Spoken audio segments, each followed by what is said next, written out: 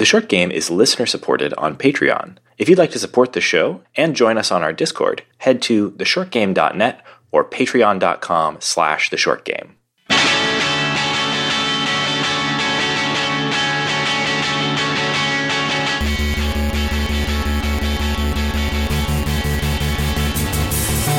Welcome back to The Short Game, a show about short video games, the kind of games that respect your precious time. I'm your host, Shane Kelly, and I'm joined here by a bevy of beautiful beings. Nate Eininger. Laura Nash. And Reagan Kelly. Very flattered, Shane. Thank you very much for the beautiful introduction. Much more complimentary than when Reagan introduces us. Well, the assonance is what worked for me, or the alliteration. A bevy of beautiful beings is very good. And the show today is mine. I'm doing the introductions, not you, Reagan. How many episodes have you introduced? A lot. I've seized the means of podcast production. Yeah, listeners will probably hear in my voice that I'm a little off this week. I've been kind of sick, so I won't be talking very much. And let's not fool anyone here. You have seized the means of podcast hosting. Reagan's still going to do all the production work. Just because he's sick doesn't mean we don't make him do all of the editing. Yes. Thank you, Reagan. Thank you, Reagan. You're all welcome. And this is a classic case in this episode of I got really excited because someone told me a game was short, and it was not.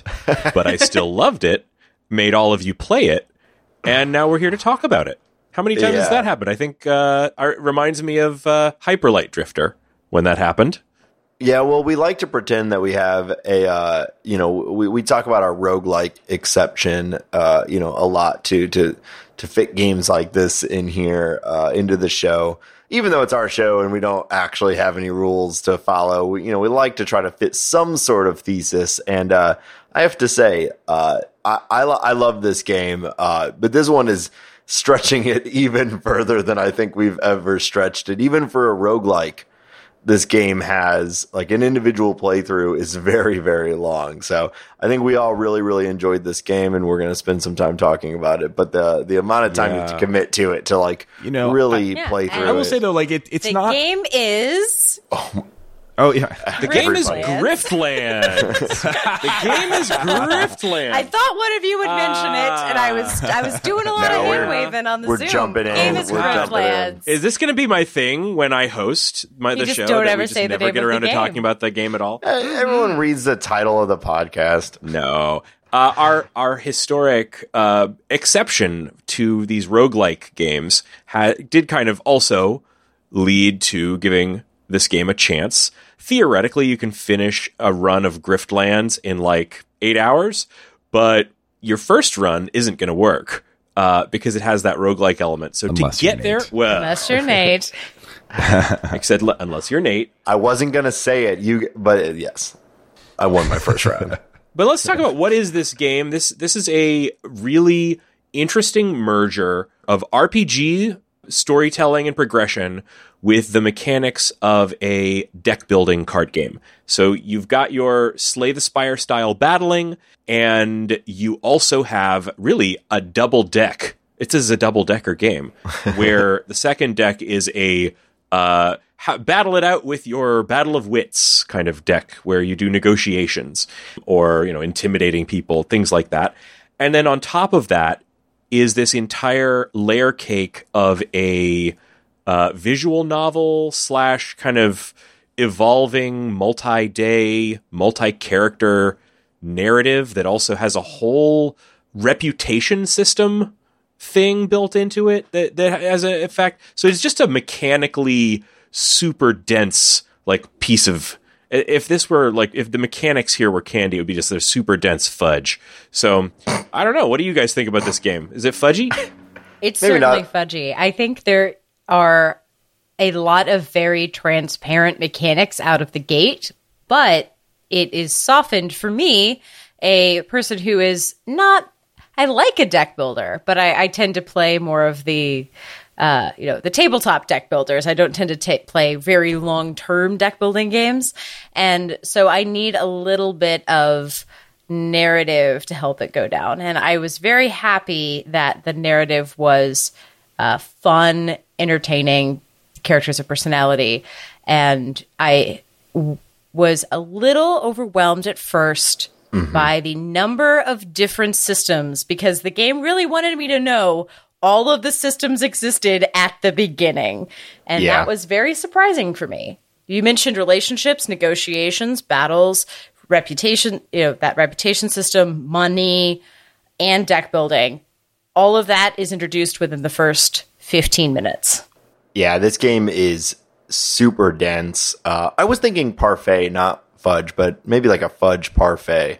A lot of layers. But Laura, your point is definitely spot on in that, like, I think this is a narrative game with a deck building element and not a deck building game with a narrative element, if that makes sense. I think the story and the procedural generated element of the story and the reputation system and the dialogue choices that you make along the way are really what this game is trying to get across. And then the deck building, which is crucial, it's a critical part. I mean, you're going to be doing it constantly, is still like the means for producing the story rather than the other way around. And I think that's really interesting. Deck building is personality building. It's not as much of a personality builder as Signs of the Sojourner, which I'll talk about more later, but it does, the cards you take are shaping the way you act in the world much more than just straightforward mechanics.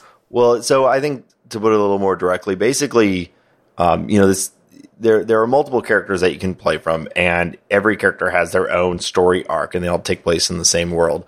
But essentially, you're going to be sent on a number of small quests that are building up that have you meeting new people, introducing yourself to new people, and moving along through these various quest lines. And constantly throughout the quest lines, you'll have the choice to basically either try to talk your way through something or fight your way through something. And that's not that uncommon in video games at this point. But in this case, if you choose to talk your way through something, you're using your negotiation deck, and you have your own sort of hit points for your ability to negotiate. And then you have your fighting deck. Yeah, your battle. Resolve, right? Yeah, resolve is your negotiation hit points. If you run out of resolve, you can't negotiate anymore. Right. All you can do is fight. You die. You die. Yeah. So fighting is always the last resort. The whole story over. Yeah. And by the end of my first run, I ran out of resolve points in the last day and just like basically fought my way to the end. But even fighting has a decision point, because everything that you fight has a surrender moment, and you as a character, and usually, unless you accidentally, which I did a couple times, usually you can basically like pull back and not kill and allow somebody to surrender, which is also a story point and a reputation moment. And every time you decide, am I going to fight someone or am I going to talk to them? If I fight him, am I going to kill him? Like, all of these impact the story and impact the world's perception of you, that reputation system. And it's this like crazy balance of all of these things. And you're constantly put into these situations where it's like, should I try to talk my way through this? Well, that's a balance of how many resolve points do I have? What's my current relationship with these people? And what's the potential outcome of me talking my way through it? Or should I try to fight them? And if I try to fight them, do I have enough health to manage the fight? Do I kill them or not? And if either way, like, who's going to hate me if I kill them? Because it matters. It's like one of the only games that I've played that actually manages to do a thing where people don't like you and it impacts you. Like, you don't want people not to like you, but it might be a necessity. There was this choice that I had, and I think this is a good representation of this game, where you get a skill upgrade, And one of the choices for the skill upgrade is you get one additional action per turn, which is huge. In any sort of deck building game, like the ability to play an extra card per turn is a massive improvement. In Slay the Spire, that's like boss relics and stuff give you that. In this, there's always a trade-off to it. So you get one more action. In this, the trade-off was 2 random people will hate you. And it was truly, that was a difficult decision. Every other game that has like a reputation system made me, you're like, yeah, whatever. I don't care if people don't like me. But with this game where your reputation and how you have handled yourself actually impact your ability to do things on the line, it's like, that's crazy that there's a battle system that has a reputation element that like actually made me pause and say like, oh, I don't want people to hate me. Now, of course, I did ultimately make that decision because, whatever. But yeah, I think what's really cool about this is that like, while the Griftlands, the area that you're, bumming around in, it feels very lively. It's full of characters. And it does this, we can talk a little bit more about this, I think later, but like it does this procedural narrative where like, you're going to encounter these characters usually multiple times, and you never know if the character that hates you is going to show up in one of these stories, so it keeps track like, okay, here's a list of all the characters that hate you. Well, maybe in one of the quests that you're going to get, even if it's your 10th run, maybe one of those characters is going to show up in a particular way in a particular quest, and you're going to be completely blocked from negotiating with them. Or maybe you fight them and they fight extra hard because they hate you. Mm-hmm. So that reputation system really plays into the procedural narrative. It's really, really cool. I mean, I thought that was like one of my favorite things about it is like you see these characters standing around in bars. You encounter them in shops, and you encounter them in all sorts of like little mini quest stuff out in the world, and how they feel about you. If you bought them a drink last night, they might give you a discount in their shop or help you if there's a fight. If they hate you, maybe you turned them into the cops or something like that, then they're going to be very, you're going to be very hard to negotiate with them, that kind of thing. So it's pretty cool. And I really appreciated the transparency. They call it the boon and bane system, where if someone loves you, you can move a character from like to love. And once they move to love, you get a benefit. You get the discount at the store. You get cards. You get presents. You get favors. And similarly, there's a dislike and a hate, and the hate is associated with a bane state. So I really enjoyed the threat of knowing the bane system existed, that once something moved to hate, there was not only a character repercussion, but a game repercussion. I accidentally ran around afoul of the cult. Basically, I pissed off an entire religion.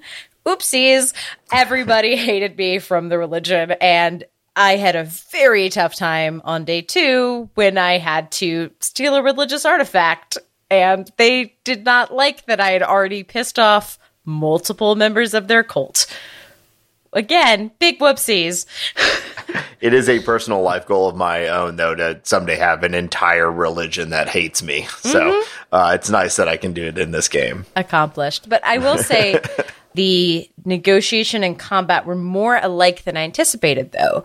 This reputation feels very much like a thing in D&D. Like it feels like a feature of a system.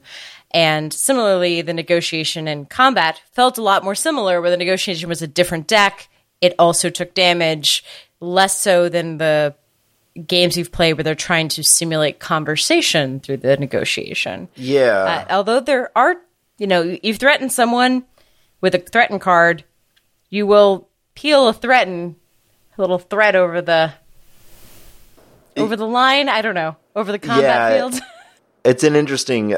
That's something that stood out to me too. Is that like this game, makes a big deal about having like your negotiation deck and your battle deck, and it's a really cool idea. As Shane said, who doesn't love a double decker? And I don't know of any other deck building game where you're or negotiation game. Like, they're not combined often. it's cool that you, and like you're constantly getting choices of like, do I upgrade my negotiation deck? Do I upgrade my battle deck? Like right now, I'm playing through my second run through with a different character, and I was like, I ended up the last game I played with a lot of people hating me, and by the end, I was really burdened by a lot of these banes. So the second run, I'm like, I'm gonna try to play this as like amicably as possible. I want people to like me, so that means basically negotiate more. So I'm making a lot more negotiation deck upgrades and focusing on my negotiation deck more than my battle deck as much as possible. But to your point, like it really is just two like combat systems, and with the negotiation deck, instead of saying things like stab, it's saying things like threaten. Threaten or logical fallacy or like straw man or like you know, like these like sort of debate and discussion words. And the mechanics are totally different. You have this whole system where you're like managing arguments and things like that. So it is a different system, but it doesn't really feel like you're like going verbally toe to toe with someone. It just feels like you're managing a different. I don't know. I have something to say about this. It feels like two different combat systems to me. It does feel like two different combat systems because it is two different combat systems. And I've played now a fair number of these kinds of games. And I play a lot of Magic. Now I get to ring the bell because I'm talking about Magic on the show. My cool sword guys. Yeah. So what the challenge there really is making a resonant playing card within the mechanics, right? And you brought up like straw man. Like the idea when we just say it like, hey, you're fighting by making like a straw man sounds kind of silly, but when the way that these cards are designed, something like that is actually, it works well. I thought it was a good design. It's what is a straw man argument? It's a fake argument that you're putting up of your opponents to attack. And that's like exactly what you do with the straw man card in this game. Yeah. And a lot of the designs are like that. It's really, I thought the negotiation deck, I didn't get to play Signs of the Sojourner, but I know that was very heavily based around like finding a common language with others. This is not that. This is about like one-upping your opponent's arguments. This is Debate Society. I thought the design was really good. Yeah, it's the Debate Society card game. Yeah, saying that they're both just, combat systems is like true, but also it does slight the fact that like I think the negotiation deck in this was significantly more fun and interesting than the combat stuff. Like, and maybe other folks feel differently, but like definitely more. I really doubled down on the negotiation side because it was so interesting to play. We can talk about the specific mechanics in more detail, but like the thing that really stuck out to me about it is that on both sides, when you're playing these negotiations, you have your core argument, which could be something like, my core argument might be represented by like, I don't want to pay a bribe, and your core argument might be, but you should pay that bribe. And then, you're trying to like reduce the resolve of each other's core argument.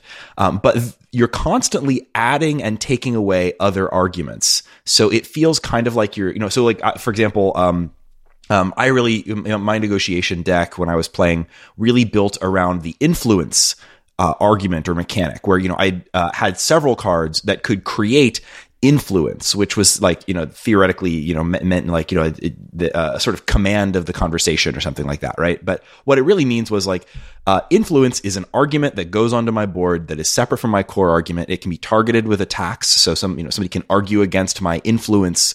But I can also defend it in the same way I can defend my core argument. And, it has effects on other cards. So you might have cards that spend that influence or that have special abilities that are activated if you have a certain amount of influence, like, does extra damage by multiplied by the amount of influence you have. And you can build around that stuff. And you can see your opponent's arguments and you can target their core argument or their like little side arguments that might be prevent, or you can even incept arguments to them. So like a big part of my deck was like, I forget what it was called. There was like a type of argument called wanted, I think. And you could give them that argument and then destroy it, and it would cause damage to their core argument, things like that. So it Yeah. became a really interesting system, much, much more interesting than what I thought was like a totally serviceable and fine combat card mechanic, but it didn't seem like anything that like I hadn't seen before somewhere else. This was new. I really liked this part of the game a lot. I think my disappointment in it was that I perpetually had analogies for combat with my negotiation deck. For example, I was seeing composure as defense. I was seeing resolve as health. When I played, a straw man, I was thinking drone. And so this might just be a mental model of the game, and maybe it's a fallacy in me, but I wish I wasn't able to find analogies for all of my cards in a combat system I was familiar with. It felt like a novel combat system, but it felt like I was using synonyms for a combat system I'd played before. It does ultimately feel combat-y, but it's combative dialogue. Which I was a little disappointed by, to be honest. I get that. I still found it really interesting. Like, it didn't 100% feel like a conversation, like the way that, you brought up Signs of the Sojourner. Signs of the Sojourner felt so much like a conversation. That wasn't the goal of this, but I just wish I had a few cards stretch my ability to come up with one-to-one comparisons. Yeah, and so I agree with Laura, but I also, all this to say, like, Reagan, I agree with you. I think the negotiation deck was far more compelling and interesting from a gameplay standpoint, and I really enjoy it. And to me, I don't want to do too many comparisons to Slay the Spire, but the battle deck is like the Ironclad, and the negotiation deck is like the Defect, which is just like a far more complicated, far more complex. Like, there's a lot of management to it. There's a lot of like different strategies, whereas Ironclad is more just like hit hard and try to win. Now that said, as the game progresses and you start to unlock, this game has a ton of unlocks.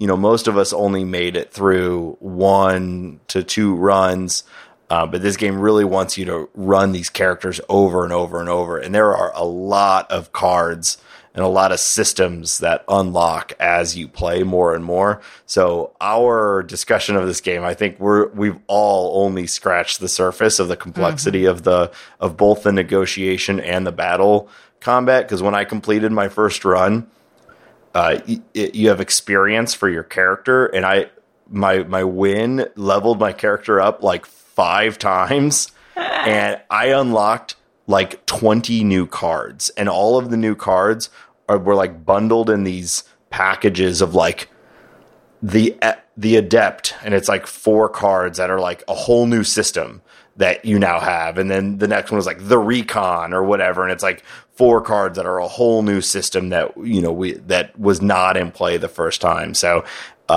it gets continuously more and more deep and more complex, and there's a whole perk system too that like you can change your character. It's pretty crazy. But anyway, to go back to the original point, like I like, the systems are what you spend the most time thinking about in playing with. But it's still the crazy thing to me is that like the deck building does feel secondary to the world and the generation of the world, and like your choices as you go along the quest that you're on.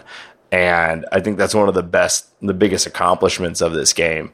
It kind of reminded me, how Supergiant, they made Hades and they made Pyre, and it's like they have found ways to take these systems and like make them narrative games with like the system underneath it. Like Hades managed to make like a dungeon crawling roguelike, like this wonderful story about the Greek gods, and like that's what everyone was talking about when that game came out, even though like underneath it is this incredibly complex and dense world or mechanics and like combat system. But really everyone was talking about like how horny like everyone is, like I think if that's what Griftlands is to me, is that like, yeah, there's this insane deck building mechanic, and there's 2 decks, which is crazy, and all of this, but really like what you're playing. It's a story game. Yeah, it's a story game, and I think that's really cool. This is what really kept me going with it, and it was not what I expected. So like when I had been hearing about this game, I heard it was like an RPG or whatever, but I also was hearing, it's a deck building game. And I was like, okay, Nate game, right? Okay, this is going to be, and deck building games, like I enjoy them, but they're not really my zone, especially not deck building roguelikes. Which deck building Nate, roguelike Shane. It's like, yeah, I enjoyed Slay the Spire, but it's not really my area. But this game, the thing that really surprised me about it was how compelling the setting and characters were, and what a good job it does of allowing for inviting you to experience this story and this world multiple times while still being interesting. If you don't mind, I can go ahead and do a little bit of an intro on just sort of the world of Griftlands, which I thought was really interesting, but feel free to jump in if you guys have, cause backstory here, like I played through, this game is arranged in days, each run is like a 5-day period, right? And there's sort of a big, boss or encounter at the end of each day. So story wise, I won't be spoiling anything here because I played through day 1, day 2, died. Played through day 2 again, died. Had to restart again. Played through day 1, day 2, managed to get through, and that's where I've stopped. That was about 5.5 hours, and that's all I've had time for. So far, I've been replaying those first 2 days a lot. But anyway, World of Griftlands was very interesting. It's, the Griftlands is this zone of this particularly sort of like undeveloped continent. It's overseen by an admiralty that's sort of like a foreign invading or occupying force, basically. So like there's not really a government as such, more just sort of like the cops are also invaders. And the Griftlands has, I guess, 3 main factions. There's the admiralty, the sort of invading police force, what were they called? The something with an S, The Spree. Bandits. The Spree, Yeah. which is a sort of Good a name. league of bandits. Yeah. And then there's the cult of Hesh, which is sort of like the local religion of like a weird Sithonic god. And there's a sort of an uneasy truce between them. You start, you're when you boot up the game, there are multiple characters that you can play through, which each has their own story. I really only encountered the first one. Yeah, each character is unlocked when you finish the first day with the previous character. So you can unlock, and you can get through day 1 with most of them pretty quick. So if you wanted to, you could unlock all the characters in this very quickly. And there's each character introduces an expansion of the location. So everything Reagan just explained is the first character. And in that first game, you learn about a sort of a nearby land called the Bog that is ran by the Spark Barons, which are basically like a merchant slave owning class, and they're a small part of the first character's world, but they are the center point of the second character's world. And so you can kind of get the sense that this game was in early access for 2 years, and it really kind of feels like it's been like added on to extensively, not just with new cards and improved mechanics, but like new stories and characters to play as. I can only speak to the first character, but I think it's probably what we probably want to stick to for spoiler reasons anyway. And so the main character that you boot up the game as is Sal Ikderic. An interesting sort of world building note that I thought was interesting was Ikderic was not her original last name. Her family went into a sort of a debtor's prison kind of thing. This is her whole sort of motivation is getting revenge on the person who kind of screwed her family over and sent them all out to die on the Derrick, which is a place where people, like an oil derrick type of thing where people mine something called lumen. And she spent the last 10 years, her entire childhood there. And I think her whole family died there. And she has come back to the Griftlands to get revenge on Cassio, a character that sort of was a minor mobster, I guess, who screwed your family over and sent them all out to die on the Derrick. And the bit about the Ikderic thing, when you get consigned to the Derrick, they take away your name, and you, even after you've paid off your debt and left, you're still an Ick Derrick as the last name. Anyway, that's the style. Yeah. So that's the basic plot, is like you are recently returned to your shitty homeland, and you want to get revenge, but you're coming in friendless and penniless, and you need to make connections in order to put yourself in a position where you can get your revenge. And I really like that setup, and I thought the world was really interesting. We haven't talked about the art either. Just to briefly say, like, it has the look of like a cool cartoon. Like, it's got a very, I don't know, how would you describe this? It looks sort of like a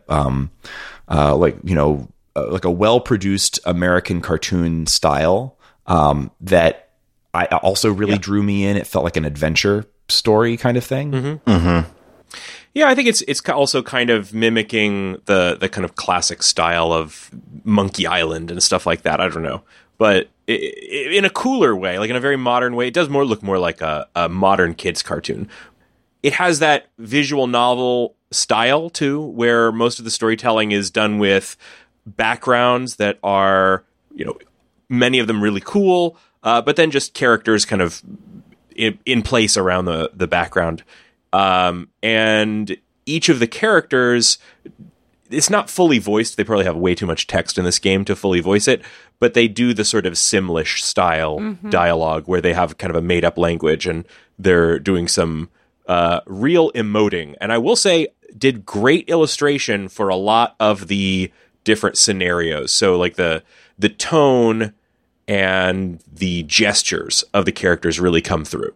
Yeah, it's funny that it's all that like Simlish language. I thought the same thing, but that it is still tied to the moment. So if you have made them mad, they are making sim sounds, but very angry sim sounds. And the little character on the screen, or really the big character, it's, your character is one half the screen, whoever you're talking to is the other half of the screen, and there's a background, and it's not fully animated, but their mouths are moving, their body is changing, and all of the characters are very uniquely designed. There's a lot of different races in this game, mostly broken down along the lines that Reagan talked about before.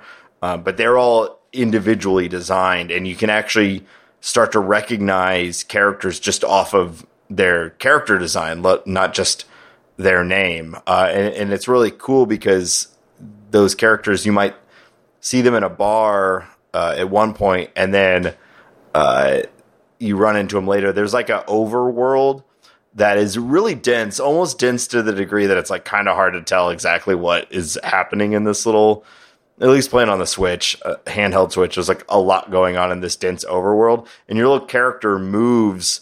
You'll be like, I'm at my home bar, and I'm going to go to this shop, and you click on the shop, and your character moves, and there's like Pokemon style, encounters where you're like, I just want to go to point B, but I've been stopped in between by a thing. Mm-hmm. And it'll be all characters that exist in the world. And, it got to the point where I'm like, oh, God, it's Dory again. Come on, Dory. Like, leave me alone.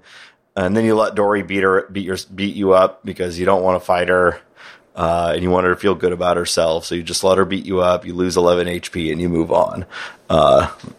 And I just thought the character design and all that was really good. And the writing, the character dialogue is really good. And the every character has a pretty dense background, and it just kind of depends on on the paths that you took, the storyline that you follow, the threads that you pull, whether you'll learn someone's background. Like on multiple playthroughs, character A may be your chief ally, who is like a center point of your ascension to getting your revenge.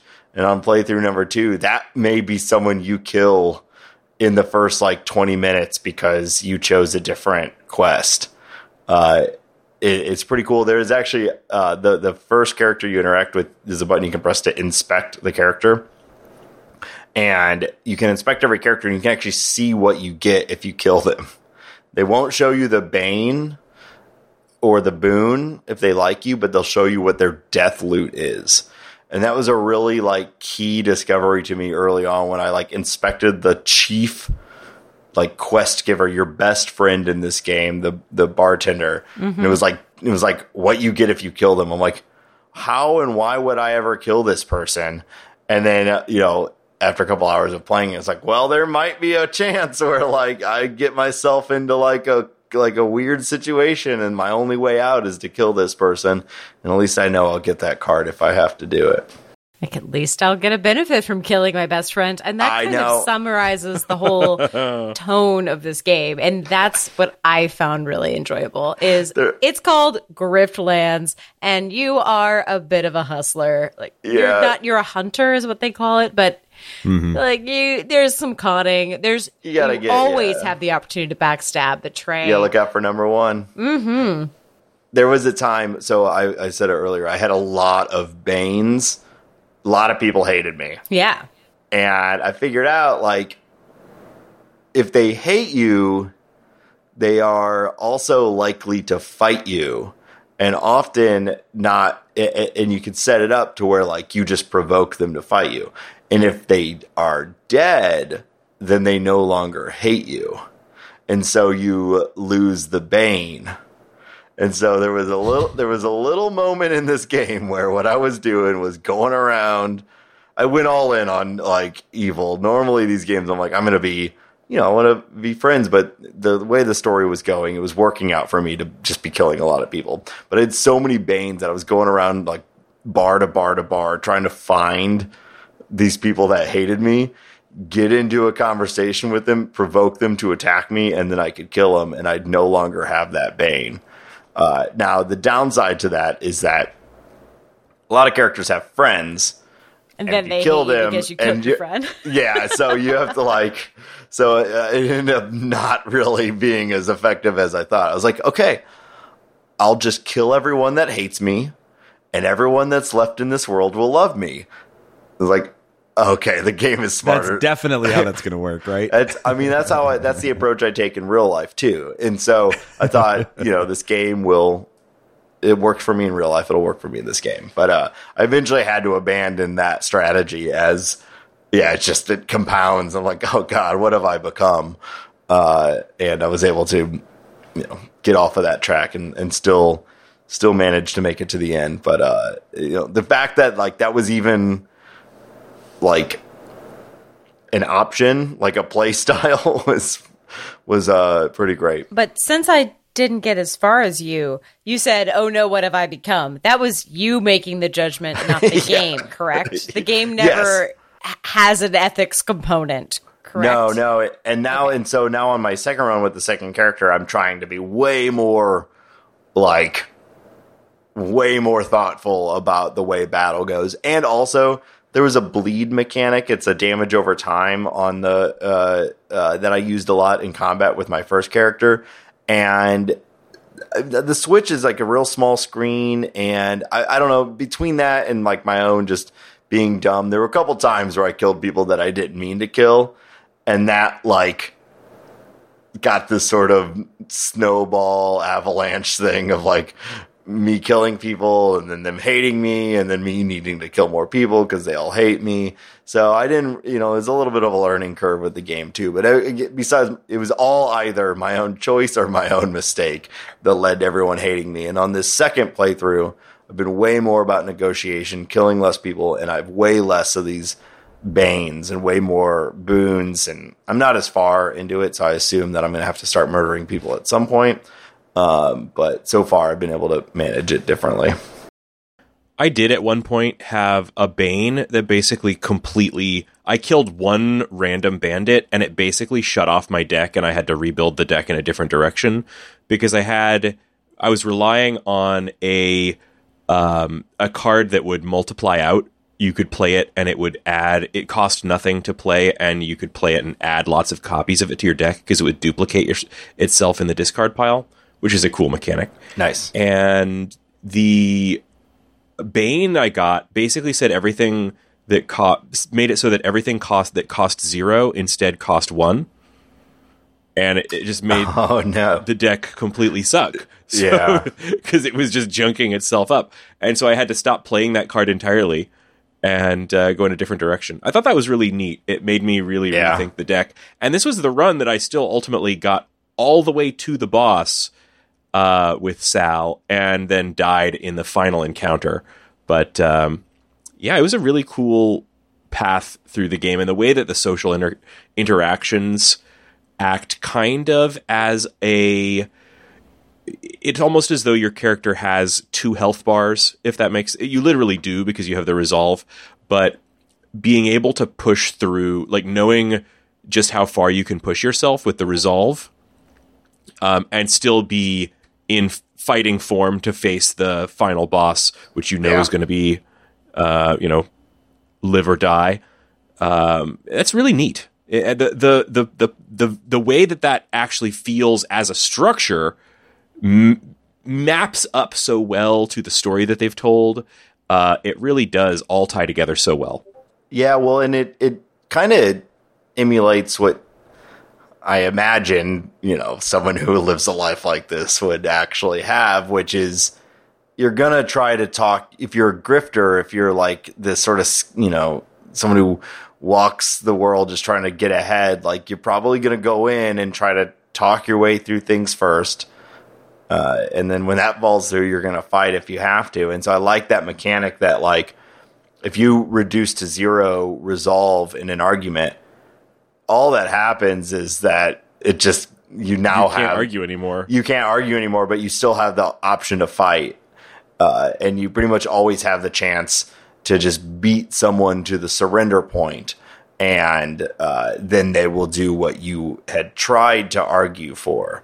Or you can kill them, and there'll be, some repercussion from that, whether it's you fail the quest that you were on, or it just alters the quest. I had one that in the first one where I accidentally killed the person that I was supposed to, have as an integral part of the whole quest. And I just failed the quest. They're like, why'd you kill them? And, the character's like, things got out of hand. It's like, cool, quest failed. Like, great. Sweet. That was fun. But it's this constant balance of those things. This is a game I think we all liked a lot, right? So it was also kind of a big, it's like the cookies and cream ice cream of games. It's like a whole bunch of different weird ingredients all thrown together, and it's all delicious. That is your example for a cookies and cream is like a cookies. What is it? It's the Ben and Jerry's, the everything but the kitchen together. sink or whatever. Yeah, there you go. Like ice cream is crazy. You know what they put in cookies and cream ice cream? Ice and cream. Oh man, I'm called out on my ice cream opinions. It's because I just ate some cookies and cream ice cream. But you know what? Literally this has been for dinner, what we've been eating dessert. segment. But Shane, I will say though, because this is what I thought you were going to say. Cookies and cream is my favorite ice cream, and this game is flying up my list of one of my favorite games. I really enjoyed this game, and I'm continuing to enjoy it. And I think it has it clicks a lot of buttons for me. I did not expect to have a deck building roguelike that actually has a compelling narrative in it. All of these roguelikes and deck building games that we're used to are all so one and done. I mean, that's like the whole thing of them. It's almost impossible to create a compelling story where everything shuffles and starts over and starts over and starts over. And this game manages to do that so well. I want to play more of it, more for the story really than the deck building component, which is crazy to me because that's something that I love so much, but also because they have, like I said it earlier, but the deck building stuff is dense, and they sort of dole it out as you play more and play more. So I'm really interested to see, like, what are the new cards that are added? What are the new strategies? And how can I take Sal or Rook or and I got to say this before spoilers. Shane, you pointed it out, and I can't get it out of my head. The second character looks like really buff Reagan, and it's so funny. It's so funny. So excuse me, I am really buff. Yeah, somehow buffer. If you can imagine, if you can possibly imagine a more buff Reagan, that's what the second character looks like. I know I couldn't picture it either. So just the second character's name is Rook. Do I need to buy some weird goggles? Is that what you're telling me? He doesn't have goggles on, does he? Aren't those goggles on the top of his head? Oh, on top. Okay, yeah. He's a aviator.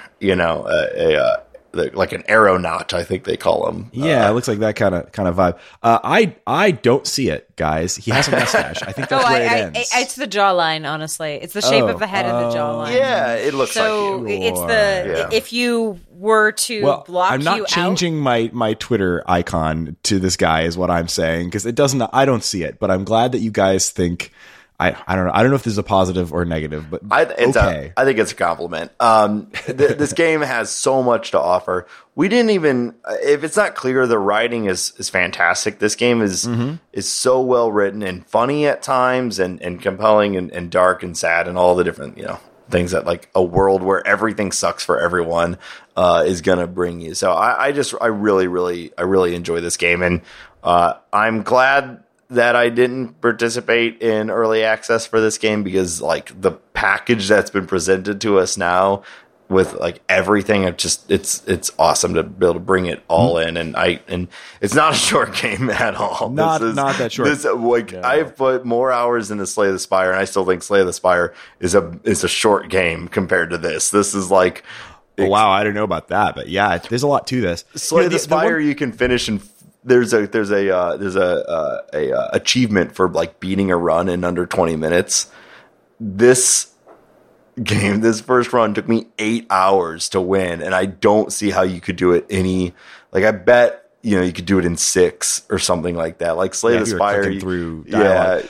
I do think that it's designed around fewer total runs than something like Slay the Spire. Like, sure. I don't think this is expecting you to do 100 runs. I think it's expecting you to, run each character till you win, and probably most people can do that in, I don't know, a handful of tries.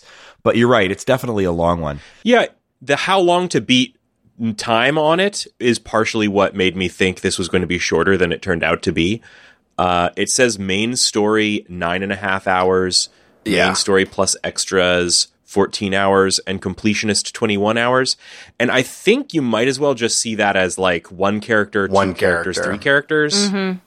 But that said, like, you can, I think, experience this game and have like a plenty of fun in a short amount of time and get a complete story. I really like the fact that they have these 3 characters. Pretty quickly you have access to all of them, and each one of them is a sort of self-contained story that overlaps if you want to experience more than one of them. I want to give a big plus to the easy mode on this game. Do not feel ashamed to use. So, I told you earlier, my experience with this was like I played through day 1, day 2, died to the assassin that happens at the end of day 2. That it makes you then play a whole day again, played the whole day again, thinking like, well, okay, I'm going to tweak my deck a little bit, try that assassin again. Exact same thing happened to me. And I was like, oh, well, am I going to, start again from the scratch and, do day 1, day 2 again and die to that assassin? So I thought, well, let's switch to the easy mode. I usually don't do that in games like this. They call it actually the story mode. The story mode for folks that just care about the story, right? And so I thought, oh no, is it just going to like make all of the deck building super, super easy and trivial, and is that going to feel really uninteresting? So I was worried that this game relies so much on the deck building and combat and everything being engaging. It really still was, even on quote unquote story difficulty. I don't think I actually failed anything playing through on story difficulty, but it still felt like I could, and it had for me at least, it had all of the same vibe and felt just as interesting. So if you're not like huge into the mechanics of deck building roguelikes, or either of those two genres independently, and you just want to experience this game's story, it really is here for you for that. And the card mechanics feel just like a good RPG battle system that will let you carry you through that story, and you don't have to grind out multiple runs necessarily in order to experience that story. Maybe you have to replay a day or two here or there, but if you just want to get through the story of this game, the story difficulty, give it a go. I give it my thumbs up. For me, I enjoy the mechanics, but I'm here for the vibes. Yeah, very cool vibes. Yeah. Well, I think that's about all we have to say on this one. But stick around maybe at the end. Nate and I both got to the final boss on Sal's story. I kind of wanted to talk about that, so we might do that if we feel like it, once we finish talking about those incredible things that are making us happy this week. I always like to do this segment because this is the segment that is about what's making us happy this week. And if we think back on the week, and we think on a thing that makes us smile, that's the thing that's making us happy this week. So the name of the segment that I'm introducing is What's Making Us Happy This Week? What are you doing? Reagan, what's making you happy this week? Not that intro. Every time I let you intro anything on this show, you turn it into a who's on first bit. This is a really small one. I picked up my 3DSs again. So I've a lot of different plural? Various, yes, yeah, I have a lot lot different various consoles and stuff. He two-hands it. It's called 6DS. Yeah, I collect a lot of different consoles and stuff. I'm into video game hardware. This is just sort of my thing. And just recently there was a sale on Nintendo has a actually, if you're not aware, Nintendo has a really good website for refurbished consoles. So if you've got, if you're interested in picking up like a Switch Lite or something and you're looking for a deal, and you don't want to buy like, somebody's used Switch that who knows what they did with it. Nintendo has good prices on good quality refurbished stuff that I've ordered a bunch of these of various types, and they're all identical to brand new. They come in a nice box with a charger. Everything's nice. The screens are perfect. So, thumbs up to that. And so over the last couple of weeks, they suddenly started having 3DSs or various models of the 3DS on their refurb store again, which they haven't for a while. And so I decided to pick up some of the models of 3DS that I hadn't played with before. So I got a 2DS and I got a 2DS XL because they were both very cheap. And those are both really interesting little models. The 2DS has that really weird design that's shaped sort of like a wedge and has no fold. And then the 2DS XL has a doorstop of a console. It is. It's a very strange little device. And it was their sort of like cost-cutting version of the 3DS that has no 3D capable screen. And actually the 2DS, they cut the cost so much that rather than have two screens, they have one screen internally with a little frame over the top. So everything's displayed on one screen, but you get these little cutout windows so that you see the two different, top and bottom screens, which I thought was a very strange but interesting little cost-cutting measure designed for probably kids and stuff. But the 2DS XL, or rather the new 2DS XL, which is the final model in the 3DS family, I picked up one of those in purple, which is a great color for these things. I love it. It's really, really nice. And it's got me playing some 3DS games that I've had sitting on my shelf and never got around to playing. So I guess what's specifically making me happy this week was picking up a 3DS again at all, and specifically the 2DS XL in purple, which is really cute, and I love it. I just love the design of this thing. It doesn't have the 3D screen, but like it's smaller than the regular 3DS XL. It's got the quote-unquote new 3DS, model features and stuff, like the extra like thumbsticky thing. It's lightweight, it's easy to carry, and it's purple. And I'm playing a couple things on it. I'm playing Kirby Planet Robobot, which is a game that I bought and only ever played a couple levels of, and now I'm actually giving it a shot, and I'm really, really enjoying it. And I'm also playing. This is another sidetrack. Sorry. We have a poll running on our Patreon for what game to cover out of. We have a backlog, a long list of games that have kind of built up that we haven't gotten around to playing yet. And I wanted to kind of sweep that out. So I'm letting the patrons vote. If you're a patron and you haven't seen that, you may have gotten an email, or you can just go to the Patreon page and you can vote. But currently, the top voted item on there is Metroid Fusion. So I'm playing that on the 3DS as well, because there are ways of doing that if you hack your 3DS, which is very, very easy to do these days. So I'm playing Metroid Fusion on there and really enjoying that too. So I'm suddenly playing with the 3DS again after not having used one for a couple of years, and having a lot of fun with it. That's what's making me happy.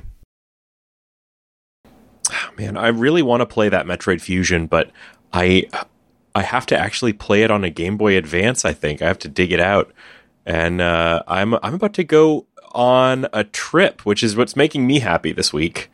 So apparently you can still play Metroid Fusion if you have a Wii U, but that's the most recent thing that can play. Yeah. With Metroid Dread coming out, the apparently Metroid Fusion jumped up to the top of the Wii U charts, which I don't know what it takes to jump up to the top of the Wii U charts. Probably means get one sale a week or something. But it's wild to me that Nintendo still hasn't figured out a way to make those GBA games available on the Switch. They were on the Wii U. Everything else is getting ported from the Wii U, but they don't have a strategy in place for this, I guess. And with Metroid Dread coming out, like the game that precedes it is like totally not available unless you want to do something hacky or piratey, which is wild to me. Or unless you have a Wii U around still, which who does at this point? Mine is definitely in a box. Man, you are just roasting the Wii U left and right. I mean, come on. The marketplace roasted the Wii U. Exactly. Nobody wanted it.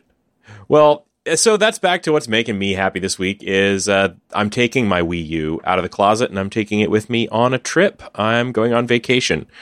Yes. This is going to be the last time you guys hear me for an episode or two. Yeah, I actually am. This is I'm very excited about this. Are you actually taking your Wii U? He means he's actually going on a vacation. No, I'm not actually. I don't have a Wii U. All right. He's going to have to borrow my Wii U. Where are you going? I'm going to Mexico. I'm going to this is exciting. In 2019, I won a award at work that they were going to send everyone on this company retreat. And the company retreat was scheduled for 2020. Mm-hmm. So it never happened. And I was left with a voucher that I am now very excited to use. So I am spending I basically am taking a free, almost week-long trip to a resort in Punta Mita. And that's so much better because you don't have to go with coworkers. Sorry, I do love my coworkers. If any of them are listening, I love my coworkers, but just going by myself is awesome. And not by myself. I'm taking my wife. We're leaving my son with his grandma, and we are just gonna soak up some sun. And so that's gonna be making me happy this week. Next week, good. Who knows how many weeks? I'm a little disappointed that you're not bringing your microphone. Yeah, a little disappointed you're not bringing your microphone to record with us while you're out at your wonderful beach vacay with your wife, but I get it. That's fine. Oh, you never know. Maybe I'll Zoom you guys and we'll have some updates. Don't you dare go enjoy your vacation. Mm-hmm. That sounds like a blast. I'm really, really jealous.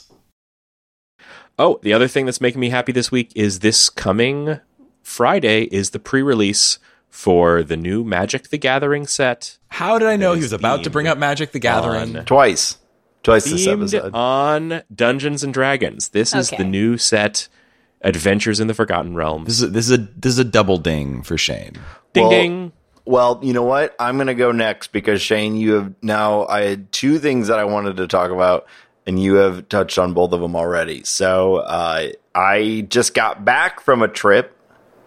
Me and the fam hopped in the car, drove 14 hours to Denver, Colorado, and spent almost a week out there, did a hike, went to just above the tree line, or just about at the tree line, so 12,000-ish feet. The air is thin. It was terrible, and it was awesome. So definitely...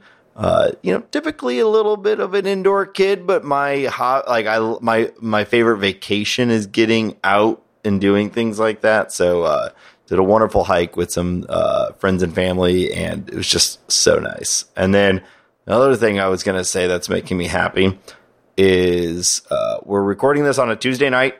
Thursday night, I am playing live D&D. We are getting our group together for the first time in a long time. Actually, even more so because even when we were playing live before the pandemic, one of our guys lived in LA, and we would play live at our house. But with a computer?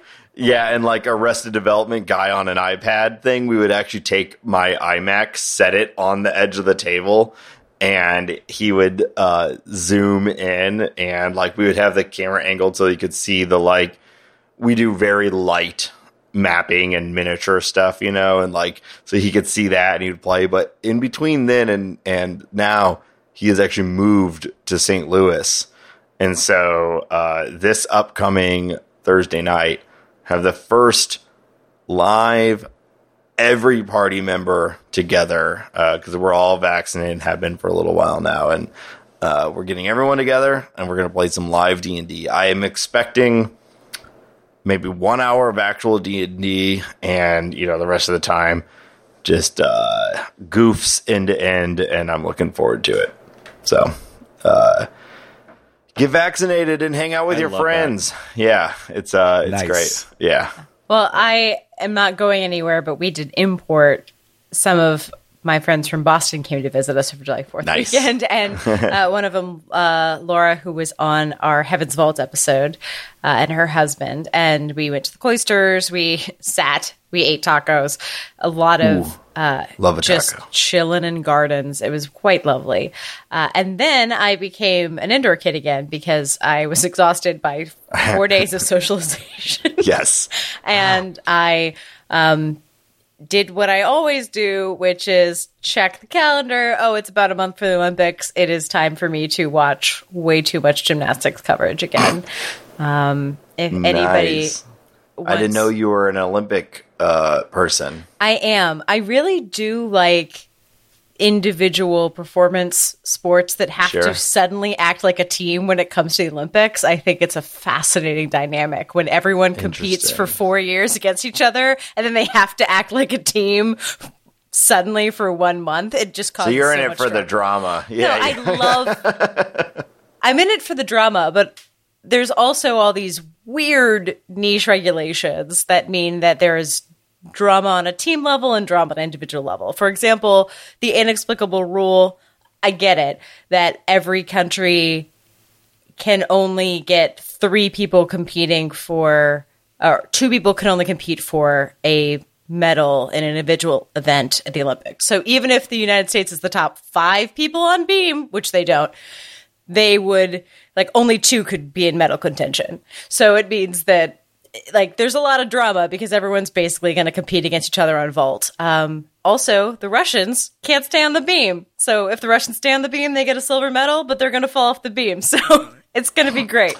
Classic Russians. Well, 50-50. They stay on the beam, they win. That's the drama. But I love niche drama, and I love watching people who are so good at their sport. I watch the college gymnastics. I watch gymnastics occasionally. I watch figure skating in the off season too, but suddenly everyone cares. And so all the drama comes out. And I'm not talking about the serious drama because U.S. gymnastics has plenty of serious drama too. Don't want to underplay that. I'm talking about the drama of a person who was the alternate for an Olympics for 4 years ago, got really, really mad, went to college, came back, and then almost got named alternate again. I was just like, oh, ouch. She is... I'm kind of into this kind of drama, and I think you're right. What gymnastics needs, I always think the cure for bad drama is more drama. Oh, yeah. So there was bad drama, and now there's fun drama. Please, when it's getting highly dramatic, please just let me know in the Discord, and I will try and tune in and catch as much of the sweet gymnastics drama as I can. 46-year-old gymnast who's in medal contention for the vault. She's on her 8th Olympics. Get it. And she's still going to maybe... Get it. Yeah. Hell yeah. Hell yeah. She won a gold when she was 19, and she's still competing. Yeah, why Oksana, stop? We stand a legend. So I'm very happy that suddenly all of this esoteric trivia I've collected in the background over 4 years or 5 years this year will matter. I'm relevant again, guys. Or in a week I will be. Yay. That's what's making me happy. Also, the documentary Golden, The Journey of the USA Elite Athletes on Peacock is very good if you are trying to catch up on the drama. You get to see everyone fall off in the national competition. Like, there was a competition that happened in January where everyone just ate it. And see, now that's and all these people lost me with a lot of this, but USA is like could fall 3 or 4 times and would still win a gold medal. They actually all did that in January, and everyone panicked, and it was great. Does everyone else just suck? Like, no, they're just Simone Biles is just so much harder than everybody else, and then Suni Lee, who's the second best, is also the one. Everyone was crazy. Everyone was going crazy because one of the what do they call them? Trials or whatever you're just talking about, the like pre-events was in St. Louis, and Simone Biles was here and was just like hanging out, running around, eating St. Louis pizza and loving it. And so we're like, yeah, come and hang out more, Simone. She had a bad day too and messed up like 4 times and still won against everybody else by almost 3 points. So she is going to be just fine. Great. So she might get something named after her on every single. You have to do something for the first time at the Olympics to get it named after you. That's the rule in gymnastics. And she is going to get her 4th thing named after her. And if she just does something crazy on the beam, she'll have something in every apparatus. Cool. So that's what I'm on the watch for. Is like, is Simone just going to like step on the beam, do something stupid, and then be like, I'm done. Yeah. So yeah. Gymnastics. Well, I think it's hard to follow gymnastics. It is. It's impossible to follow. Well, Shane did the intro. And so I'm reclaiming the throne, and I'm going to do the outro. Very white style. I didn't say you could do the outro just to act like it was some sort of victory over me. Down with the proletariat. Listeners, thank you for joining us on this episode of The Short Game. You can find our show on the internet at www.theshortgame.net, where you'll find our contact form.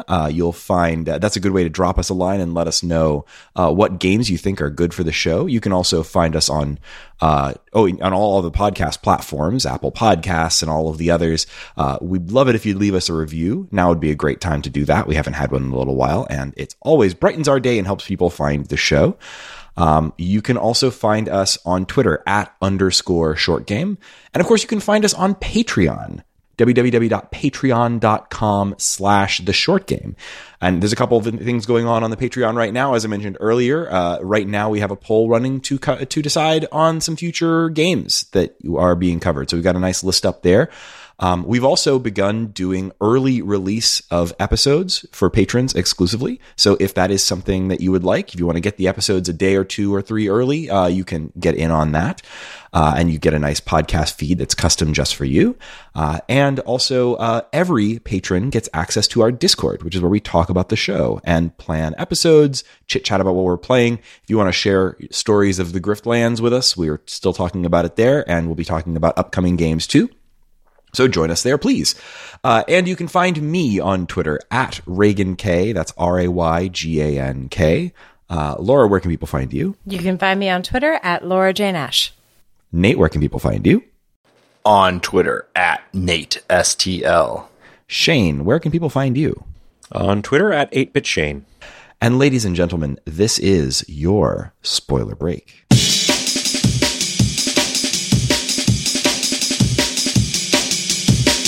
So there's not much I really wanted to get into after the Spoiler Blake. Spoiler Blake? Do we guys need to... Is that our new mascot for the Spoiler Break? Spoiler Blake. Hey, kids, it's me. Pick on Spoiler Blake. He's doing his best. Hey, it's me, Spoiler Blake. I don't get to do character work on this show very often. I got it by always having the spoilers. Get out of here, Spoiler Blake. Listeners, for context, we are recording about an hour and a half later than we normally do because Yep. You know, this Spoiler is the result. Blake. Spoiler Blake's a good guy, but watching movies with him, it's a real pain in the ass. he's all right. So anyway, the thing that really I wanted to talk about from the back half of the main story of the game and really through to the end is just my favorite character. It's a character named Ulu or Olu. Did either of you choose to work for Olu on day 2? Oh, Ulo. no. Priest guy? Oolo. Olo is is from the Admiralty, and on day two for I did not Sal's work story, for- you pick between 2 different factions that you're going to be doing missions for, because the main structure of that whole story is getting to fight Cascio at an auction that's at the very end of the game.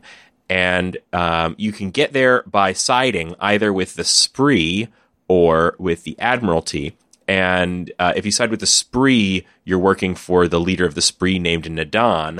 And if you side with the Admiralty, you're working for Ulo. I'm going to pronounce that different every time. Ulo is one of those bug-eyed aliens, the Kradeshi, and a really cool character, in my opinion. She is a intelligence officer who is also just kind of very self-interested, but just charming, and I thought really fun and well written, and gets you, kind of opens a lot of doors for you as a character, because working for the Admiralty, you get to do a lot of different stuff. And the thing that really killed me was, this was that run that I was talking about where my deck basically got turned off by one of the Banes. And I managed to kind of claw my way back by doing some of the extra missions for Olo. And I also just really liked that. But then when I got to the end, Ulu sent me on one mission where I was supposed to not kill somebody, and I wound up kind of pissing them off and had to kill them, or I would have been killed. Yeah. And so I didn't fail the mission, but it was not the best outcome. And that kind of lost me Olo's help on the final boss. So that was kind of cool in 2 different ways. That was me failing, but first off, I love games that let you fail forward. You fuck up and you can keep going, but with a cost. That's great. Yeah. And then the fact that it set you up for a little bit of a disadvantage in the final boss, and then the final boss, it turns out, had a power that Cascio is I say final boss. Cascio is the person you're trying to get revenge on. And when you confront Cascio at the auction, she had a hologram belt that made like triple holograms, where you didn't know whether you were hitting one that was real or fake. And that completely wrecked me. I had a really strong deck, but it was all like single target damage. And that ability also really messed me up. And then what I found out going back is that if you get Olo to help you in the final battle, which I lost, but I didn't know what it would have gotten me. What it would have gotten me is a maneuver that it adds to the deck that attacks all enemies and applies wound to them. But attacks all enemies is important because that would have gotten rid of the holograms. So the fact that there's this interplay back and forth, like I this whole story of me finishing that game is interwoven with both the mechanics and the story and the characters that I liked. I thought it was really a nice tangle. This game feels like someone took a shovel full of game mechanics and like story beats and just like tossed them all together and just like ran them through a sieve to see what would stick. And that was it's really like cool. A dark fudge parfait. Yeah. I'm kind of off my metaphor game today. It's all either food or I don't know what. Maybe it's a brittle. Brittles have a lot of ingredients. It's a brittle. It's funny, Shane, your experience is so different than mine because so I ended up working for Nadan. And Nadan, I ended up really liking the character. And by the end, it's like Nadan's story arc is really cool. So I really liked it. And Olo or Ulo or whatever, ends up being critical to the storyline as well. However, I had to kill Olo for Nadan because Ulo had betrayed Nadan in the past. So I ended up kidnapping Ulo's like brother or something like that. And it was a whole thing, was getting Ulo alone so that you could kill Ulo. So I killed Ulo. And then my fight with Cascio, it was weird because there was a moment where there was like a whole band of guards, and I had a choice of either confront them myself, have Nadaan distract them, or have Nadaan try to go around them. And I did Nadaan distract them. And then that led to, with my fight with Cascio, he was like, I'm too tired from that last fight, so I can't join you. So he was not a member of my party in the fight. However, I still had a card that was inserted into my deck for the fight that was Call on Nadaan, and it only had 3 uses. And he would basically run in and stab Cascio for like 10 damage and leave, which I imagine was like a consolation prize, basically. Like, I got some damage from Nadaan, but not like his actual presence in the fight, which would have meant he was taking an action on every turn. But I did not even have a triple. There was no triple element to Cascio. It was all just a one-on-one fight from the beginning. And I don't know what would make that different. I don't know why she was a version of a fight for you and not for me. I know I basically got the jump on her at the auction because I hid and waited, and maybe that she, I don't know, didn't have the chance to turn it on or something like that. But the Cascio fight was not the most challenging fight for me. The most challenging fight for me was I had a mission where I had to go and get something from a boat that was being held in harbor that was basically quarantined, and went to get the item from the boat, and there was the Admiralty and a spree person fighting over who was going to get to they basically wanted the boat out of quarantine, and Admiralty's like, no, you can't. And so I had a bunch of different options, and I chose the option of grab the box and run. And, I knew something stupid, so that's not going to go as I'd hoped for. But I'll tell you what, the outcome I got was not what I was expecting, which is I went to grab the box and run, and it provoked a sea monster.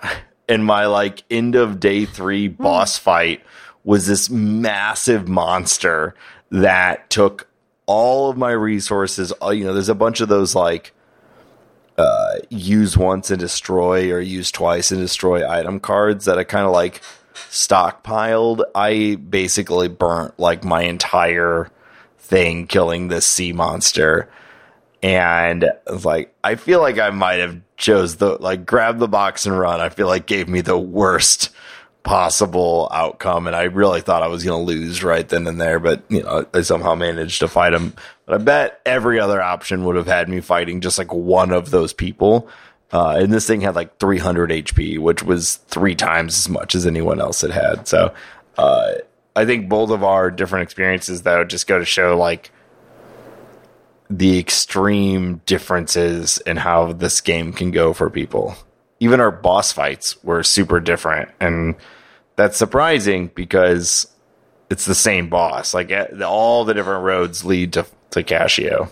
Yeah, and I can't wait to finally beat it, see some of those different endings, really master some of the more of those mechanics, and maybe play out some of the other characters. But that's not how we live our lives here on the Short Game. We are always on to the next game because we play a game a week. And this so is I'm not the already Finish the Game podcast.